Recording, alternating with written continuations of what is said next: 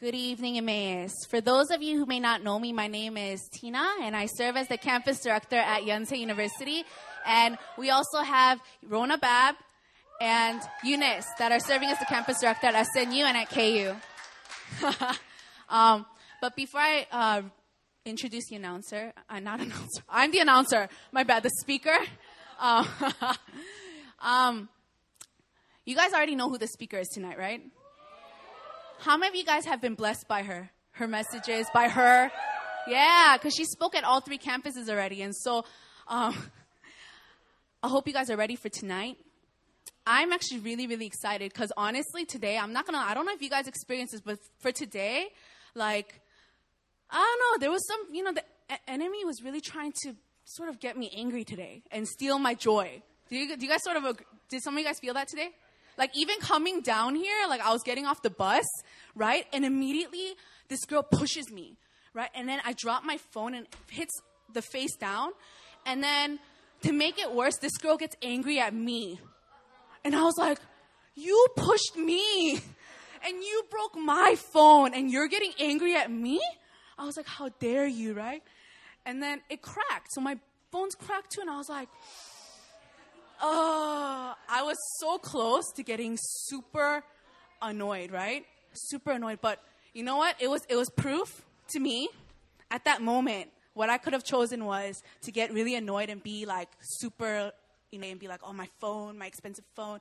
But it was just proof that tonight's going to be an easy night. And the enemy is scared, all right? Because he knows that it's going to be an awesome, powerful evening for each and every one of you guys. So I don't want to talk any longer, so I'm going to introduce our speaker for tonight. She is the co-lead pastor of New Philadelphia Church and the executive director here at Emmaus. So let's give a round of applause to Pastor Erin Lee.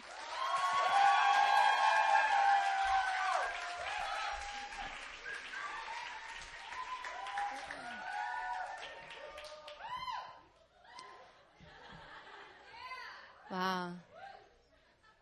That's intense. You guys don't even understand how nervous I am right now. You know how often I preach? I preach a good amount of times.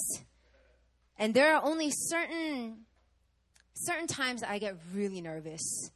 And, there are times where it's like nervousness doesn't even touch me. But tonight it's just one of those nights where I'm shaking. I'm so nervous.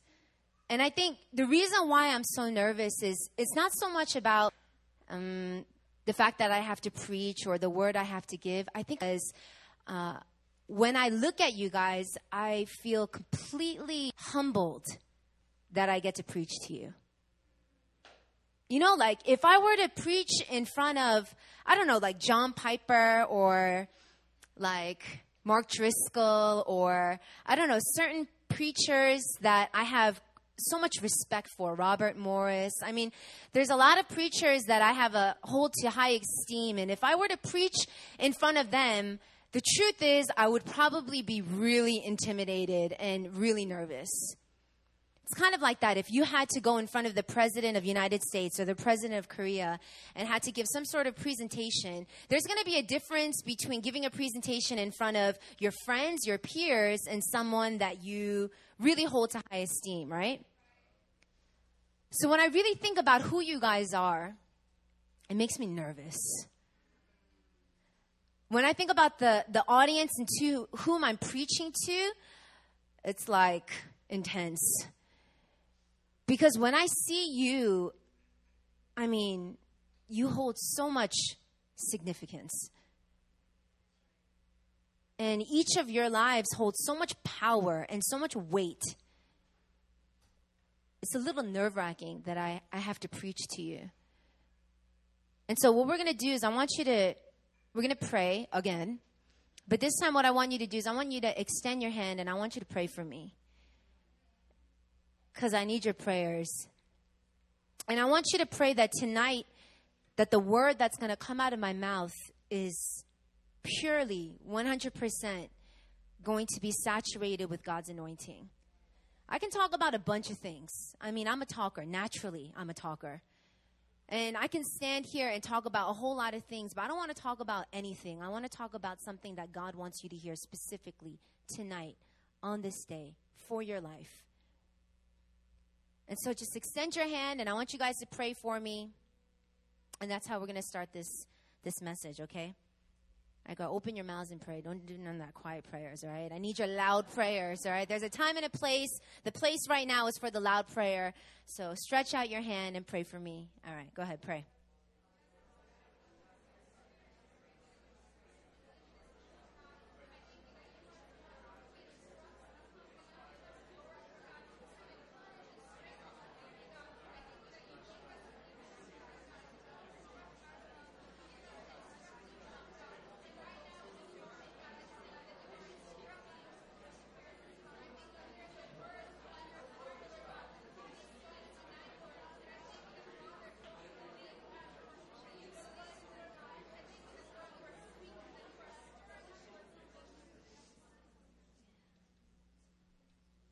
Yeah, God, I thank you that when I'm weak, you are strong.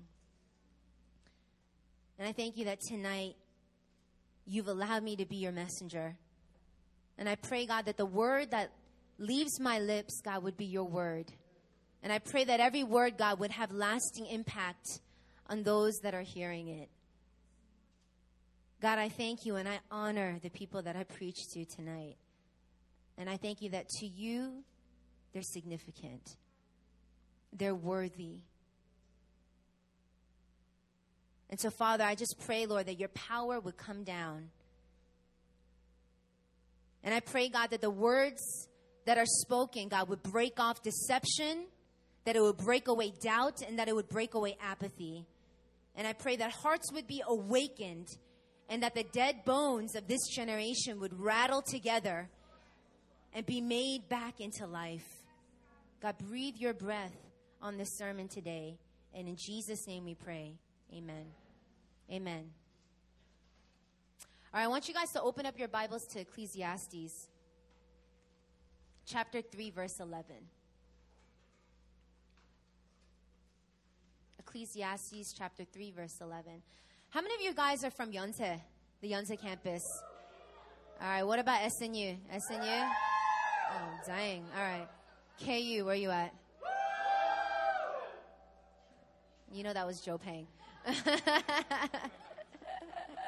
I heard that Korea University and Yonsei University recently battled it out, huh? You know, who won? It was a tie. And I heard that it's all about the soccer game, huh?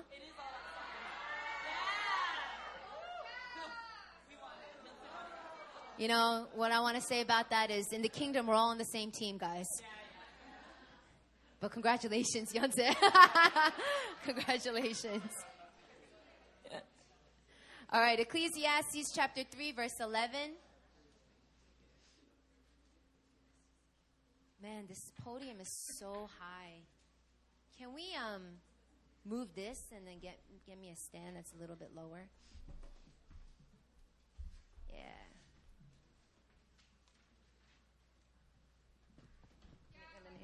Let me get my Bible. All right.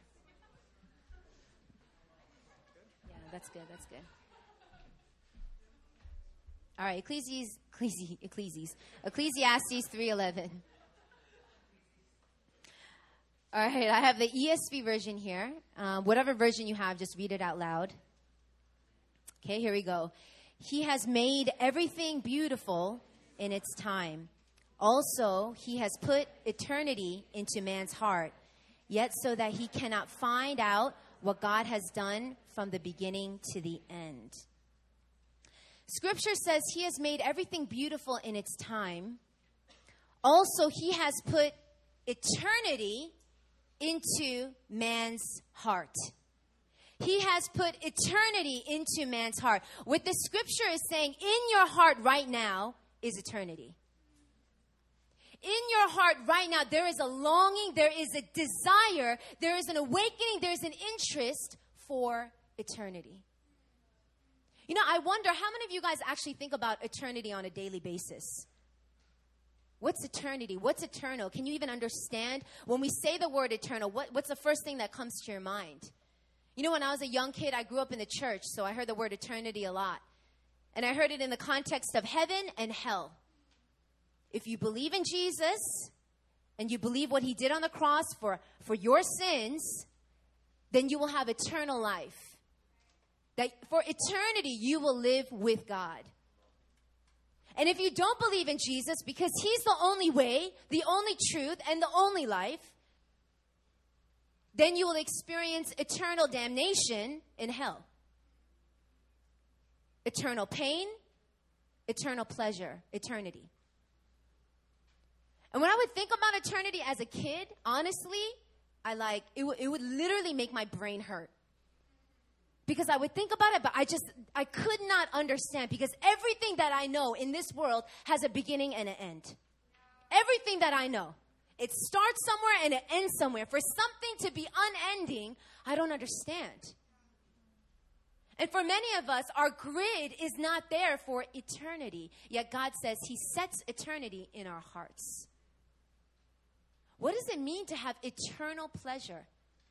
What does it mean to live forever? What does it mean to have eternal pain? Eternal disconnection with God. These are heavy things, guys. You know that word eternity in Hebrew, it's olam. Everyone say olam. Olam.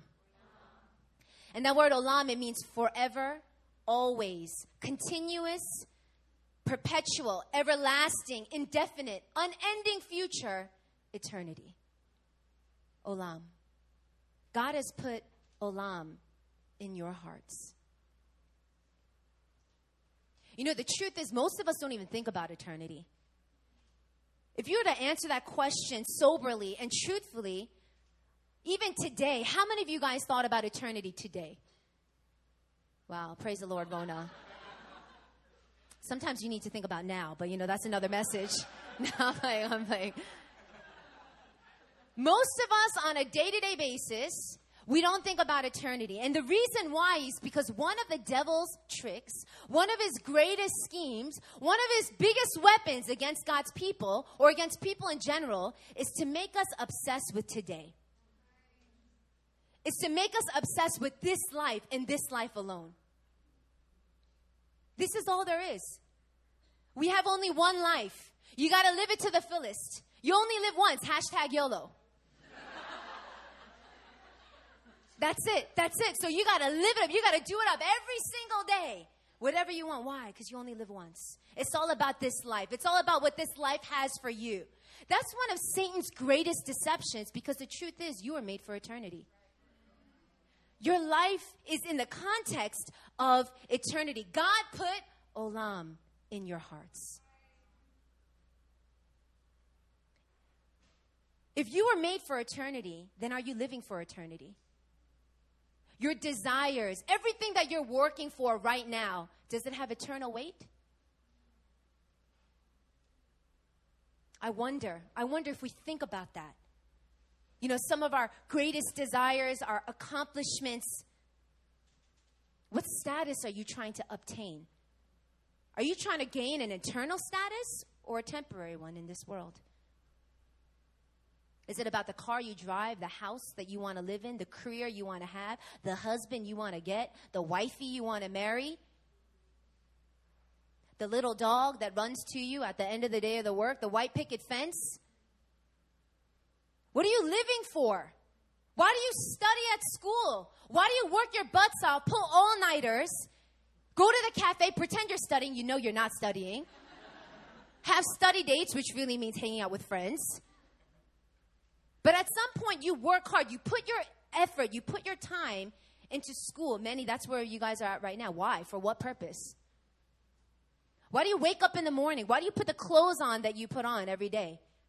Who are you trying to please? For what reward are you trying to gain? What I'm trying to tell you is what God wants you to understand is that you live and you were made for eternity. And what Satan wants you to embrace is that you were simply made for this life and this life alone. This is a game changer in how we live. You live for today, you live for this earth, or you live for eternity. This is a game changer, folks. Everything under the sun is going to fade away. Like I said, in this world, there's always a beginning and an end. And guess what? That includes your life. Here's the truth, guys. We're going to die. That's intense, huh? I'm going to make it more intense. Turn to your neighbor and say, we're going to die. Oh, y'all coming back next week, right? I had a great time. Most depressing message ever. We're all going to die, but guess what? When you confront death, that's often where you understand life. I don't know if you guys ever lost a loved one, but I have. I've lost some really important people in my life. And I've seen death in my face. Some of you even almost died, whether it was an accident, whether it was something that happened to you, on the brink of death. When you face death, that's when you truly examine life. And I wonder if I were to tell you today that you have one more day to live, and you look back on your life, how much of what you've done so far has meaning? How much of what you worked so hard to obtain has eternal weight, has purpose? You know, heaven is not going to have a who wore it best. Going to be looking at your clothes and the style that you have and the swag that you walk in. Heaven doesn't really care about those things. Heaven's not going to talk about the hairstyle that you had or the awards that you won or the trophies that you have or the degrees or the university that you graduated from. I wonder if you know what heaven really considers. Where's the weight? Where's the purpose? You know, there's something about thinking about death that's actually really important. You know, this original verse, Ecclesiastes verse 3 to 11, is written by King Solomon. And it's written by King Solomon towards the end of his life. This is before he kind of turned away from the Lord, which is another story. It's not about how you start, it's about how you end. But this is King Solomon in his old age, and he's reflecting about his life. And all of Ecclesiastes is everything was done in vain. This is vanity. Wisdom, vanity. Self-indulgence, vanity. Everything that he tried to work for and toil is vanity. When he looked at the end of his life and he realized everything that he put his hand to, he said it means nothing. It means nothing. It's meaningless. That sounds like a really depressing book, but it's an important book because what he's pointing out is everything in this world ends to nothing. And if you look at Ecclesiastes chapter 7, verse 2, just quickly turn there. It says this, "It is better to go to the house of mourning than to go to the house of feasting, for this is the end of all mankind, and the living will lay it to heart." What? It is better to go to the house of mourning than the house of feasting. In the New Living Translation, which is like a hardcore paraphrase version of the Bible, it says this, "It's better to go to funerals than parties." You go from more, house of mourning, house of feasting to funerals and parties. It's better to go to funerals than parties because man's life will end. We should think about this. All of men's life will end. We should think about this. What? He's saying it's better to go to funerals than parties. I don't know about you, but I don't get excited about going to funerals. You know what I mean? I'm not like, oh, yay, next week I got this funeral coming up. No, we get excited about going to parties, but here's King Solomon at the end of his life, and he's saying there's significance in this. What he's trying to say is think about death. It's important. And I'm not saying that in like a suicidal, like, in a depressive kind of way. I'm saying it in a sober judgment. We should consider death. Because when we consider death, we reflect and look at our life for what it is. There's this, they call it Hagwon. It's like an academy. It's called Coffin Academy in Korea. Coffin Academy in Daejeon. And this academy is where you pay $25 to go, and you get a glimpse of what death would be like. And for over 4 hours, what you do, you go in a group, you write letters of goodbyes to everyone that you love. Oh, goodbye, so-and-so, goodbye, so-and-so. And then you write your own kind of like eulogy or what would be written on your grave. You write that out. And they literally put you in a coffin and they put the lid over you and you have to lie down like this. No, for real, like this. And for 10 minutes, you have to stay in that coffin. The whole purpose of the academy is to reflect on death. And in actuality, to reflect on your life. And major corporations send their employees to this coffin academy because they realized that when all of these employees go to this coffin academy, they understand that some of the ways that they've been living is not helpful. They're confronted by their behavior. They're confronted by their relationships. They're confronted by their choices. They're confronted by their decisions. And often, the way that this academy works is, 10 minutes you're in the coffin. And they say when you come out of the coffin, it's like you're reborn. This was in the Los Angeles Times, and the title was, South Koreans Experience What It's Like to Die and Live Again. South Koreans experience what it's like to die and live again. For them, it's kind of like their born-again experience. Isn't that interesting? People pay money to do this. Corporations are paying money to send thousands of their employees to go through this process because people have realized thinking about death can actually be beneficial. It's weird. We know we're going to die, but often we live life like we're going to live forever.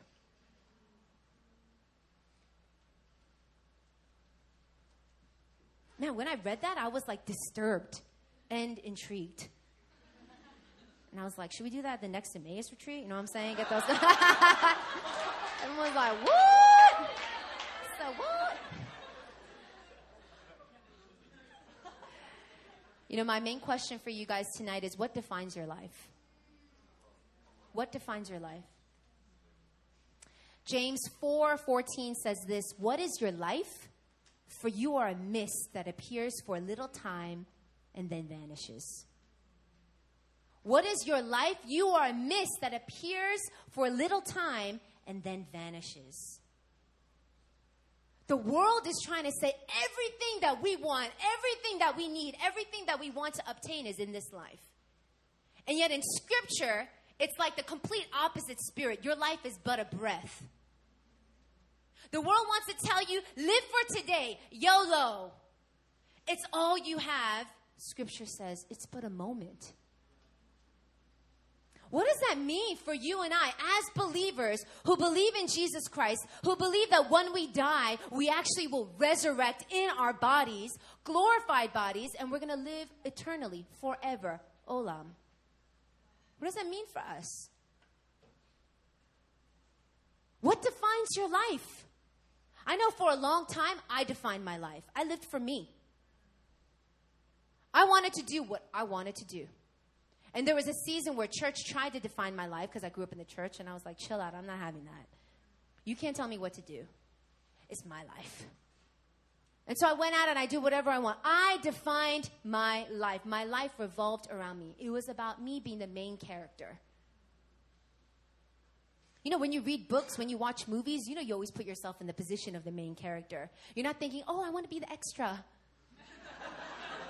I can totally relate to that, that guy randomly walking past by. No, you're thinking, I'm the star. I'm the main character. This is how we live our lives, like it's all about us. It's true. But what does Scripture say? Your life is like a vapor. Your life is like a vapor. Does your life revolve around you? Let's be honest here. Let's be honest here. What is your life? Even when I was preparing this sermon, I was like,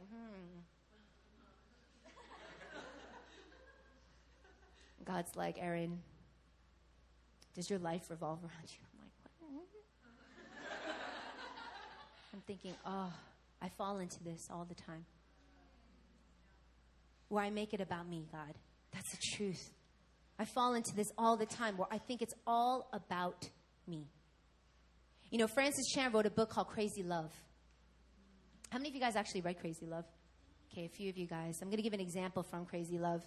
And he gives this illustration where suppose you are an extra in a movie, like a blockbuster movie, like the next, I don't know, Brad Pitt. Actually, he's old. The next, who's like up and coming?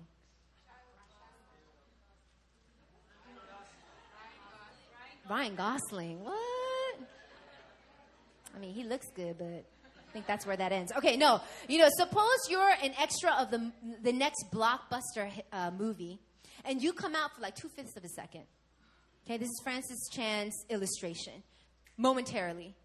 Okay? When you watch that movie, all you're going to be doing is waiting for that 2/5 of a second to come out, and you're going to wait till the back of your head goes across the screen and be like, that's me! That's me! And maybe, just maybe, your mom and your best friend's going to be with you and like, that's her! That's her! But guess what? Everybody else does not care.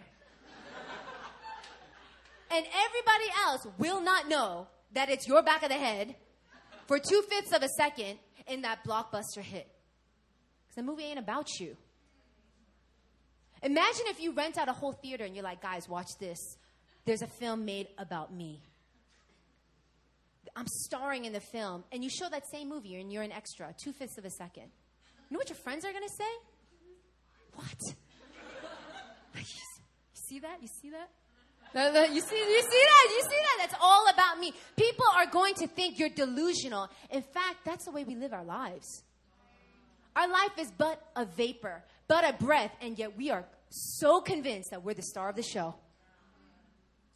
I wonder, in the context of life, in the context of creation, in the context of eternity, who is actually the main character? Let me give you a hint. It's not you. See, God created the heavens and the earth. And then God created man. And God breathed life into man. And God made covenant with man. And then God saw man fall, but created an opportunity for man to be redeemed through his son, Jesus Christ. It was God. This is God's story. You and I are in a movie, yes. We play a role. We do. But we ain't the main character. It's not about you. God is the star of this story. This is so important to understand because too often we consider ourselves a lot more important than we actually are in the context of the world. Who's the movie about? The truth is, our lives are meaningless. It's pointless. That's depressing, huh? It's pointless. It's meaningless when we live outside of God's will and outside of the understanding of who God is. I told you at the beginning of this message that you're significant. And what? You're like, what? Now you're telling me I'm meaningless and my life is like an extra and I'm like the back of the head of a movie? What's she talking about? Open up to Psalm 139. Stay with me here. Psalm 139. All the way from verse 1 to 24. We're going to read this whole psalm.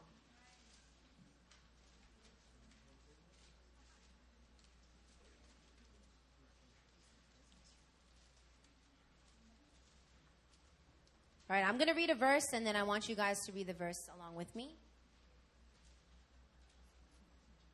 O Lord, you have searched me and known me.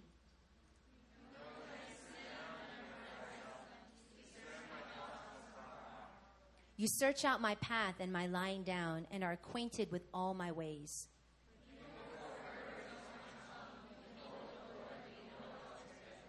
You hem me in behind and before and lay your hand upon me.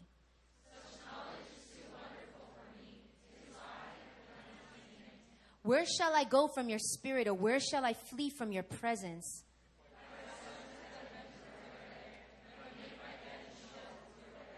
If I take the wings of the morning and dwell in the uttermost parts of the sea,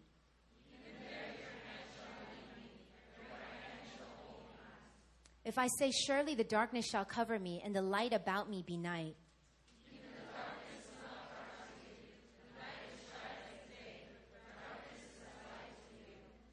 For you formed my inward parts. You knitted me together in my mother's womb.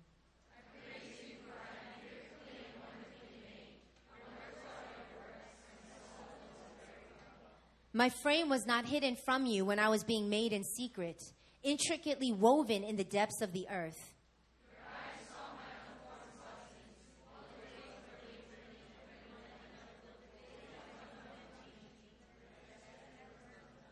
How precious to me are your thoughts, O God. How vast is the sum of them.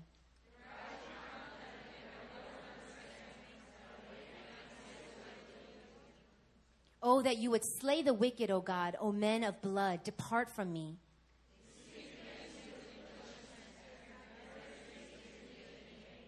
Do I not hate those who hate you, O Lord? And do I not loathe those who rise up against you? Search me, O God, and know my heart. Try me and know my thoughts.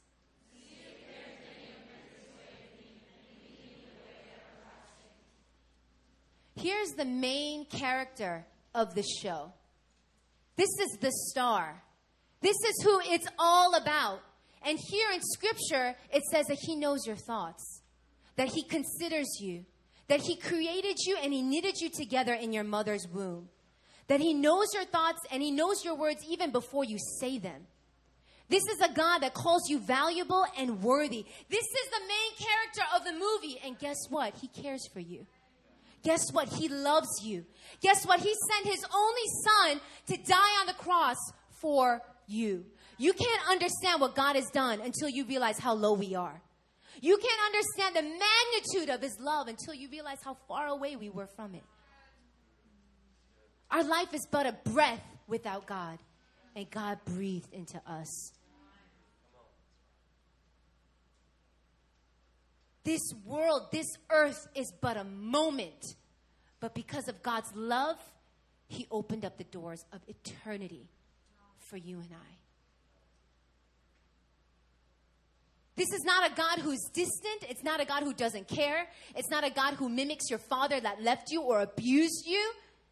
This is a God who's a perfect Father, who cares for you, who will never leave you, never forsake you. This is a Father that knows exactly what you've done and what you think and still says you are worthy. We can fool a lot of people around us, but you can't fool God. You can cover things up in your life, but you can't cover up anything when it comes to the Lord. And regardless, God sees your every move, your every decision, and He still says, I love you. He still says that you're precious. You know, there's a good quote that says, you're not loved because you're worthy. You're worthy because you're loved. God doesn't love you because you're worthy. He doesn't love you because of what we've done or our righteous acts or because what we can do for Him. God loves you. He loves you, and that's what made you worthy. You're significant, and you're powerful, and your life can change nations because God is for you. Because He created you. Because the star of the show showers His love on you. Can you imagine that? We swing on the wrong side of tensions. We think, God, we're important. I don't know how important you are in my life, but I'm important. Or we go to the other extreme. God, I'm nothing. I'm nobody. My life has no significance. Nothing can I do. Nothing can I do will ever make an impact on anybody or anything. Two deceptions. God says it's true that when we live for this world, we live for nothing. But when you live for Him, everything that you do has eternal weight and eternal value. Why do you study? Why do you wake up? Why do you talk to people? Why do you love on people? Why? Because in heaven, there's an eternal weight of glory waiting for you. When eternity defines your life has greater purpose. Is it you that defines your life? Or is it eternity? You know, God made a covenant with Abraham. It's the same covenant that you and I are in when we receive Jesus Christ. And it's something that we're adopted into. Genesis 17:7 says, "And I will establish my covenant between me and you and your offspring after you through their generations for an everlasting covenant to be God to you and to your offspring after you." That word everlasting is what? Olam. God's covenant with us, made through Abraham, is Olam. It's a covenant of eternity. His commitment to you is not one just framed in this age or in this world or in your lifetime. It's one of eternity. That means you and I are enveloped in him for eternity. You know, Mike Bickle, he's the founder of IHOP, International House of Prayer. And he illustrates our life on earth like this. Our life on earth is an internship for our life in heaven. We're in an internship, guys. This isn't it. This is an internship. I don't know if you guys have been on internships before, but usually you don't get paid. In fact, you're the one that's paying the costs during your internship, but you do it as an investment for what's to come. Everything that you do, every coffee that you make, every photocopy thing that you print out, everything that you do that you would consider labor, you see it as an investment for a job to come. Our life is an internship. It's but a breath in the span of eternity. But what we do in this life still counts. Some people think the way that we live in this life, it's going to disappear. Like Jesus is going to return. And then we're going to get saved. We're all going to wear crowns. And we're going to dance around. We're going to completely forget about this life. That's not true. What you do in this life right now has eternal ramifications. How you live your life, the decisions that you make has eternal ramifications. This is where Christians don't get it, because we think, I'm going to live my life to the full, do it the way that I want until I'm 60, and then I'm going to turn back to the Lord. I'm going to repent. Sorry, God. And I'm going to be all good because I'm still going to get to heaven. You've wasted your life. Matthew chapter 6, 19 to 21, it says this: "Do not lay up for yourselves treasures on earth, where moth and rust destroy, where thieves break in and steal, but lay up for yourselves treasures in heaven, where neither moth nor rust destroys, and where thieves do not break in and steal. Where your treasure is, there your heart will be also." You know what this scripture is saying? You can actually lay up treasures in heaven right now on this earth in our very life. I don't know about you, but that seems like a better investment. Are you going to go for the things where you find reward here in this lifetime, or are you going to live a life that's going to reward you for eternity? What defines your life? You know, every job defines the internship. You don't intern at a hair salon in order to go get a job for, at a lawyer's, law firm. I was like, a lawyer's workplace. The internship doesn't define the job. The job defines the internship. Eternity defines our life here on earth. Why do we need to live with that mindset? Because it changes everything.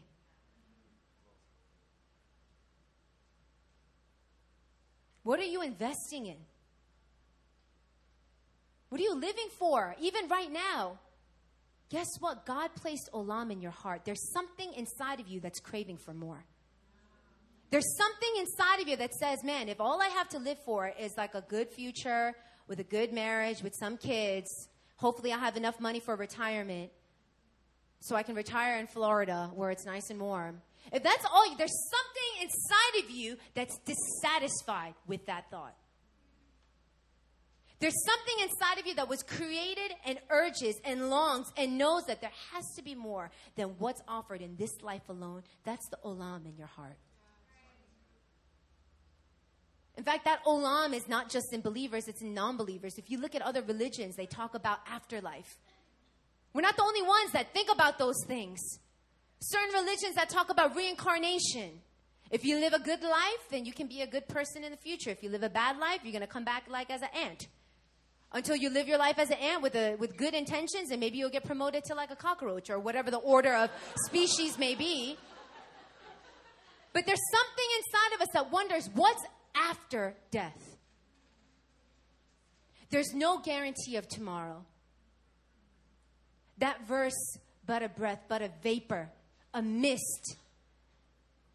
The context of that verse is the arrogance of people who are saying, well, tomorrow I'm going to go do this and that and this and that.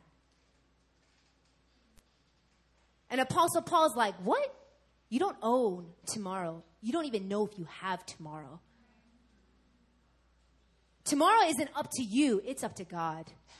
That's like humbling, isn't it? Your plans are in the hands of God. I don't know if you guys thought about death recently. But I want to encourage you guys, think about death for a moment even now. If you were to die tomorrow and you reflect on your life right now for the way that you lived it, how significant has it been?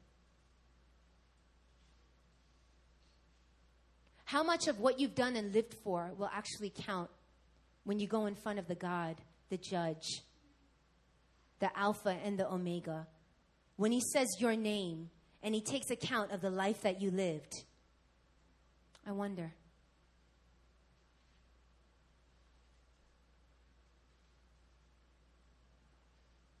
Our time on earth is going to be evaluated.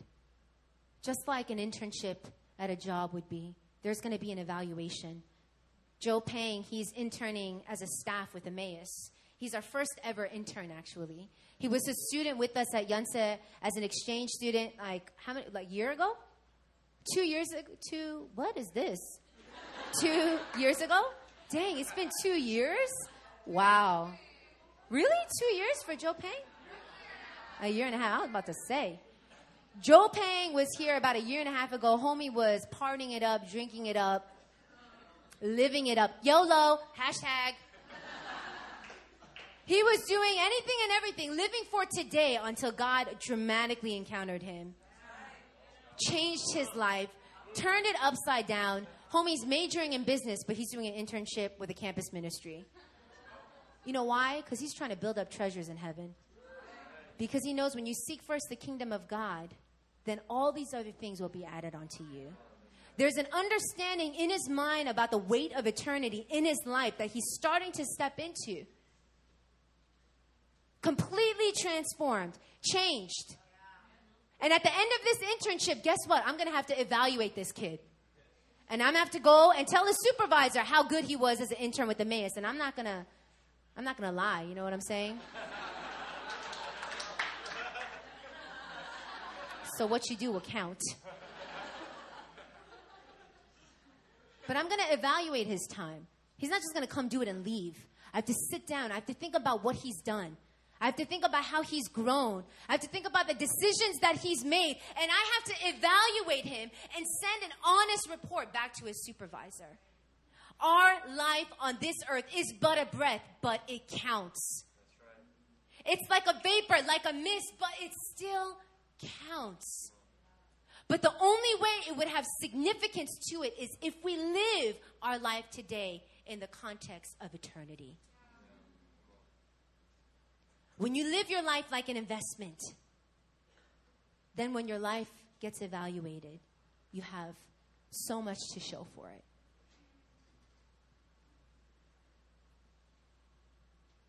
Philippians chapter 3, verse 17 to 21. It says, brothers, join in imitating me and keep your eyes on those who walk according to the example you have in us. For many of whom I've often told you, and now even with tears, walk as enemies of the cross of Christ. Their end is destruction, their God is their belly, and they glory in their shame, with minds set on earthly things. But our citizenship is in heaven, and from it we await a Savior, the Lord Jesus Christ, who will transform our lowly body to be like his glorious body by the power that enables him to even subject all things to himself. We are citizens of heaven. Why does Paul mention that to the Philippi church? It's to put into context that this isn't home. This is temporary. Our home is in the context of eternity. We are citizens of eternity. We are visitors here on earth, foreigners here on earth. And we await a time when Jesus returns. You know, this thing about eternity is the longing isn't really going to go away. Everything that you desire, even the things that God's put on your heart, it's actually not going to be satisfied on this earth in this age. Because you were built for Olam, God put some things in your heart that will never be quenched before you die. It will only happen when Christ returns, when we live in eternity, that everything that we've been longing for will fully be satisfied. That's why the people in Scripture cry, Maranatha. Come, Jesus, come.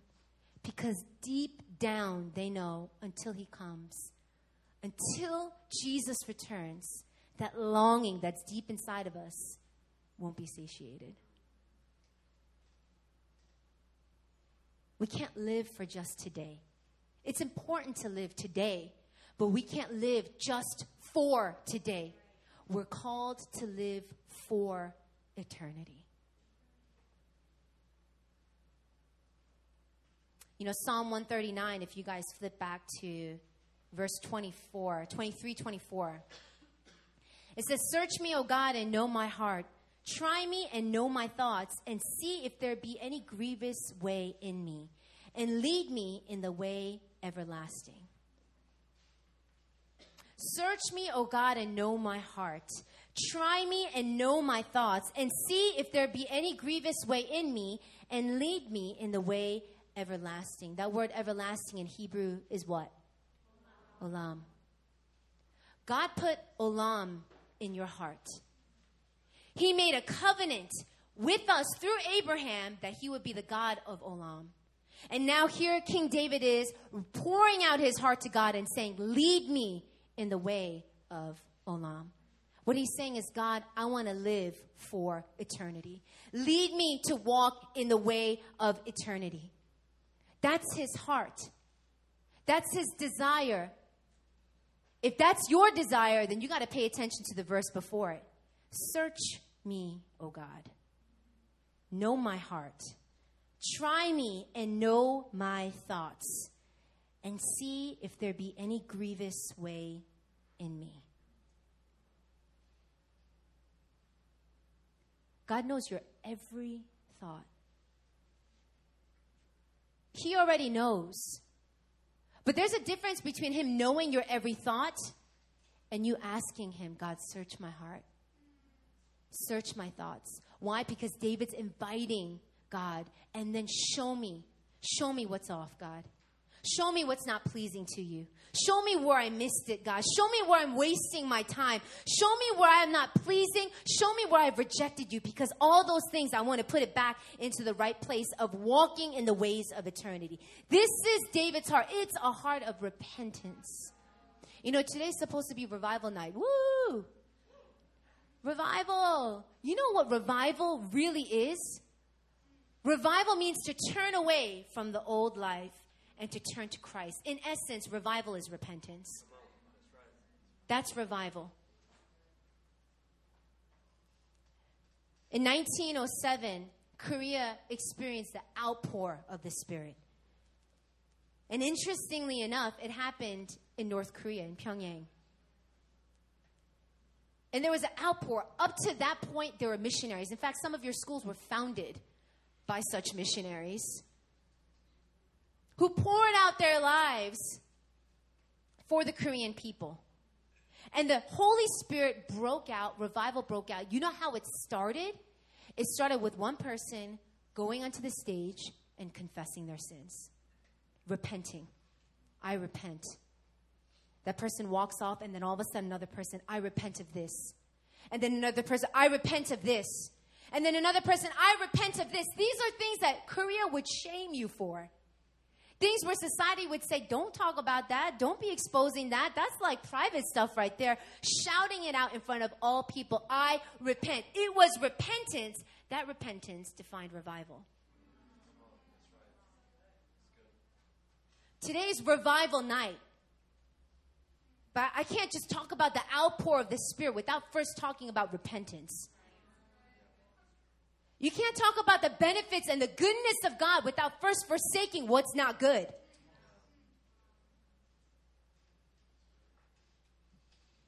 What part of your life do you know has not pleased the Lord? You know, we talked about internships earlier. Sometimes we live our internship pleasing our coworkers more than our boss.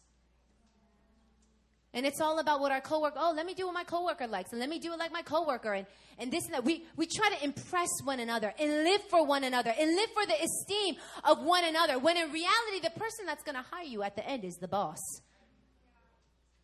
In an internship, you got to please the boss. The boss is the one with the authority to hire you or fire you, not your coworker. You're wasting your time trying to suck up to the coworker. We live too much for the coworkers. We live too much for the praise of man. We need to turn away from our desire to please people and turn to a desire to please God. This is not an easy message. But guess what? You're not meant to live an easy life. In fact, so many of you right now are bored of your Christianity. You're bored out of your minds. When I talk about relationship with God, you're bored. Are you going to come out and worship the Lord? I don't know, maybe.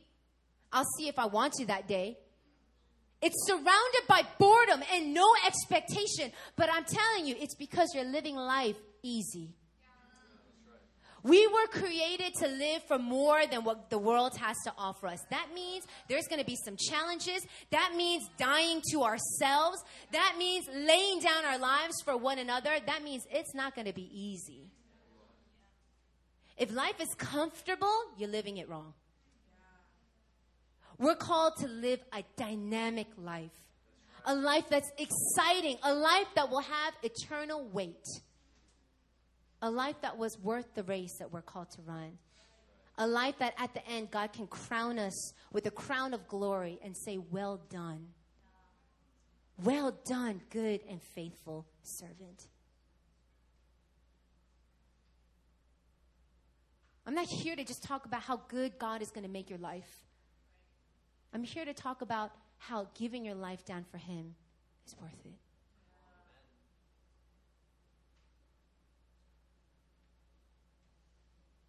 What do you live for? What defines your life? What defines your life? If death confronted you, what would your honest, sober evaluation be? You were created for eternity. God set Olam in your heart. And the message that I have for you tonight is that there's more. There's more than the life that you're living. There's more pleasure. There's more joy.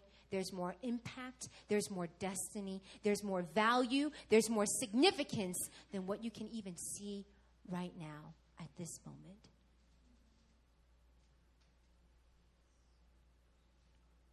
And it all goes back to this.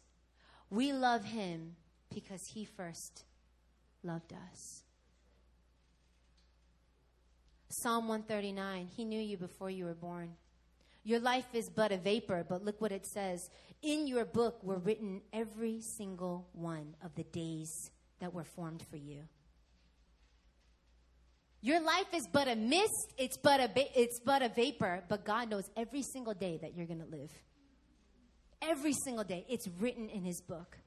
There's a crazy paradox that's happening here.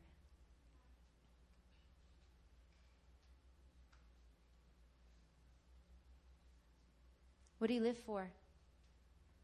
How are you going to play this out? What do you want to do? Which direction do you want to go in?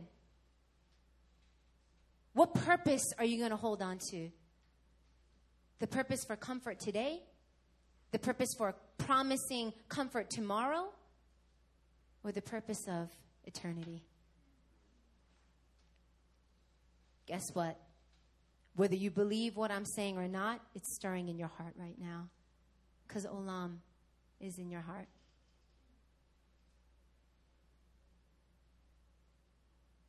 You know, I lived my life for a good period of time for this age.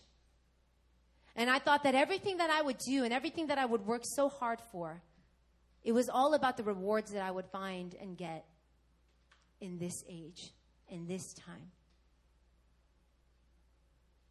And about junior year of college, after partying away, doing drugs, being promiscuous, clubbing, drinking. We didn't do norebang in New York, really. Whatever it may be, I did it. Stealing, lying, gossiping. All those things I did. I lived for the pleasure of today. And then junior year, I get a phone call that my best friend crashed into a tree and died. She was 21 years old. I gave my first eulogy during finals week of my junior year of college. And I rushed and I took a 3-hour car ride back into New York because I was in upstate. Sat and saw my friend. Her face double the size because you bloat when you die. She looked nothing like her. From the side, she looked like she was sleeping. But when I got to the casket, when the funeral was wrapping up and I saw her face, it was completely different. And I remember in that moment and in that season, I was confronted with death. No one imagined for her to die. No one thinks that. No one looks at your life and say, well, guess what? You're only going to live till 21. No one expects that. No one lives like life may be that short. 21 years old, I said goodbye to my best friend. And I confronted death in the face. And when I did that, and I look back on my own life, it scared the crap out of me. I'm going to be real with you guys. The first thought that I thought when I got that phone call was, is she in heaven or is she in hell? That's the first thought. It wasn't, I wonder how it happened, or I'm going to miss her. No, it was, where is she going to be for eternity? That was the first thought, and it haunted me. It scared the crap out of me. I was so afraid. Because I realized then and there's no guarantee for tomorrow.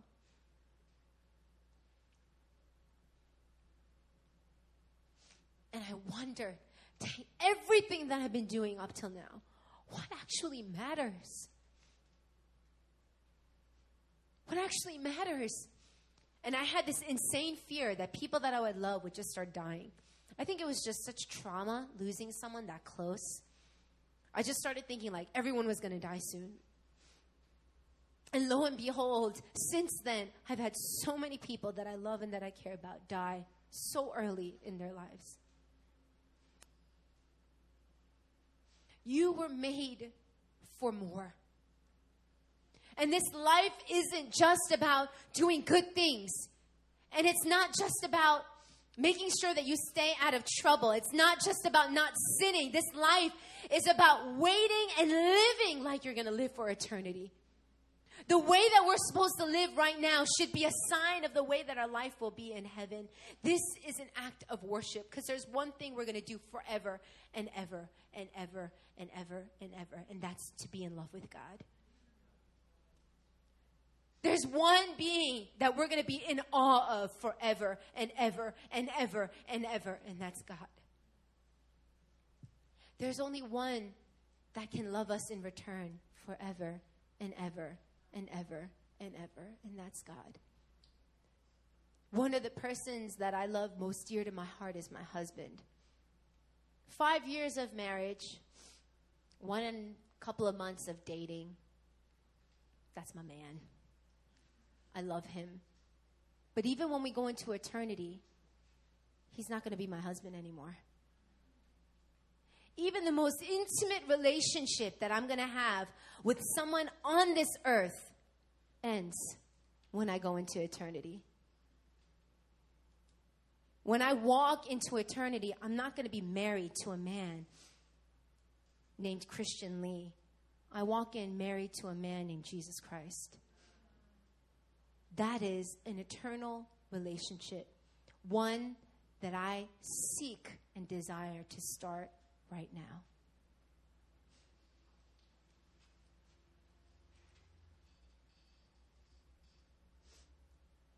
What do you live for? What defines your life? There's no guarantee for tomorrow, guys. And this is not a message where I'm trying to impose fear. I'm not trying to, you're going to die soon, so you better hurry up and believe in Christ because you never know. You might go to hell forever. No, that's a truth. That's true, but that's not the point of what I'm trying to say. I'm saying death is near, therefore live now. And live with a purpose that's greater than this life. Live for something that is eternal. Live for something that is unending. Live for something that's way more than what we can get in our old age. Live for eternity. Live for God. I'm trying to tell you that your life right now, it counts. It matters. And it's going to be evaluated. What evaluation are you going to get?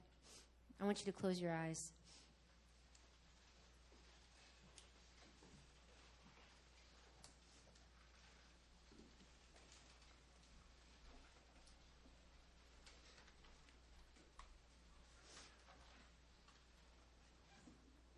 You know who the most miserable people in life are on this earth today? It's lukewarm Christians. That's the most miserable of people. Are lukewarm Christians. There's nothing more terrible than being a lukewarm Christian. You know why? Because a part of you knows that you can't sin. So when you do, there's a guilt and there's an understanding that's there. For non-believers, they don't have that. They don't consider it sin. So they're free from that thought. But as a believer, you have that thought. There's a haunting of sin, yet on the flip side, you don't know the satisfaction of God. You don't know the joys of God. You don't know the fulfillment of God.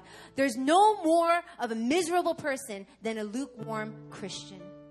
And God is calling you tonight to not be a lukewarm Christian that lives for tomorrow, but to be a believer that's set on fire that lives for eternity. He wants you to live every single day like it's going to count. To live every single day like it's going to make a difference. Not here, not 10 years from now, not 20 years from now, but for eternity. He wants you to know that He put olam in your heart. And there's a part of you that longs for something more. And it will never be quenched. It can't be quenched except in the presence of God. You're either in or you're out. But don't put one foot here and one foot there. You're wasting your time. You're either in or you're out.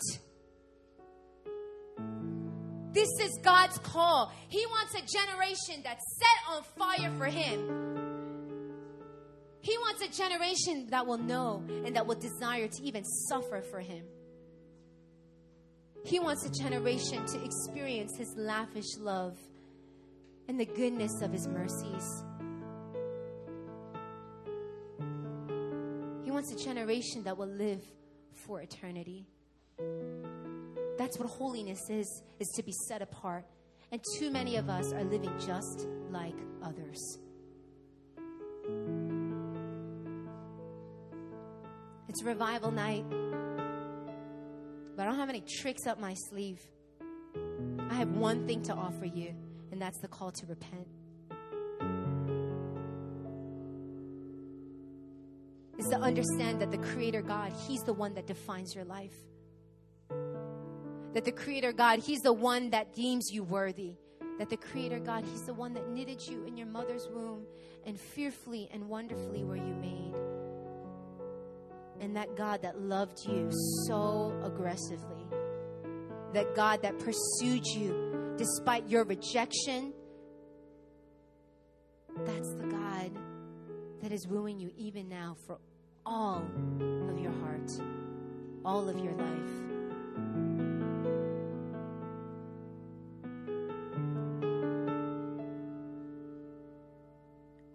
purpose of life? What defines your life?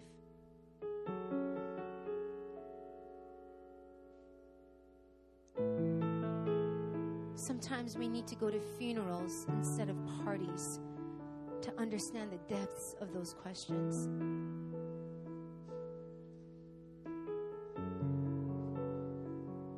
And there was a man who died a death for you, for me. And in that death, he took everything that we've done. He took all the shame, all the pain, all the regret, all the sin, all the rebellion, all the lukewarmness. Jesus took it all and he died on the cross. But the funeral doesn't end there, because 3 days later, he resurrected. But he didn't resurrect back into the old life. You see, he resurrected into eternity. Jesus died to overcome death.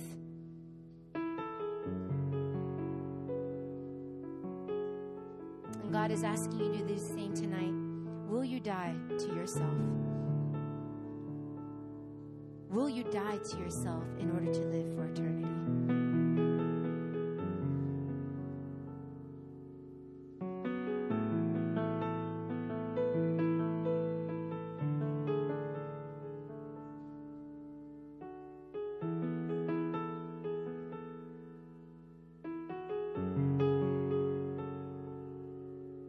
You to take every thought captive right now, because the devil's going to try to distract you with things that have nothing to do with this message. He's going to try to lure you into thinking about things you need to do or places you need to go. Take every thought captive right now and ask yourself the questions that I'm asking you right now. Why do you live? What defines your life here on earth?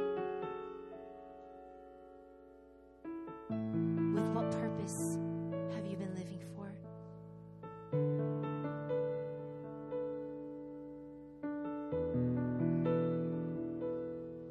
Now I want to take a moment and I want to invite some of you who've never made that choice to accept Jesus as your Lord and Savior. Some of you that have heard about him, some of you that heard him being preached about, some of you that know that maybe this is something you look into, but you've never made that choice. You never said to yourself, God, not only do I believe in you, but I want to live for you. Even if you grew up in the church, you might have not made that decision. And I want you to make a decision right now. I want to invite you to make a decision that's going to impact all of your eternity. If that's you, I want you to just stand to your feet. And everyone else, I want you to just be respectful. Just keep your eyes closed and just fixed on the Lord. This is going to be a very key moment. If that's you, if you want to make that decision right now, if you understand, if God is awakening your heart for eternity, and you've never made this decision, I want you to stand to your feet.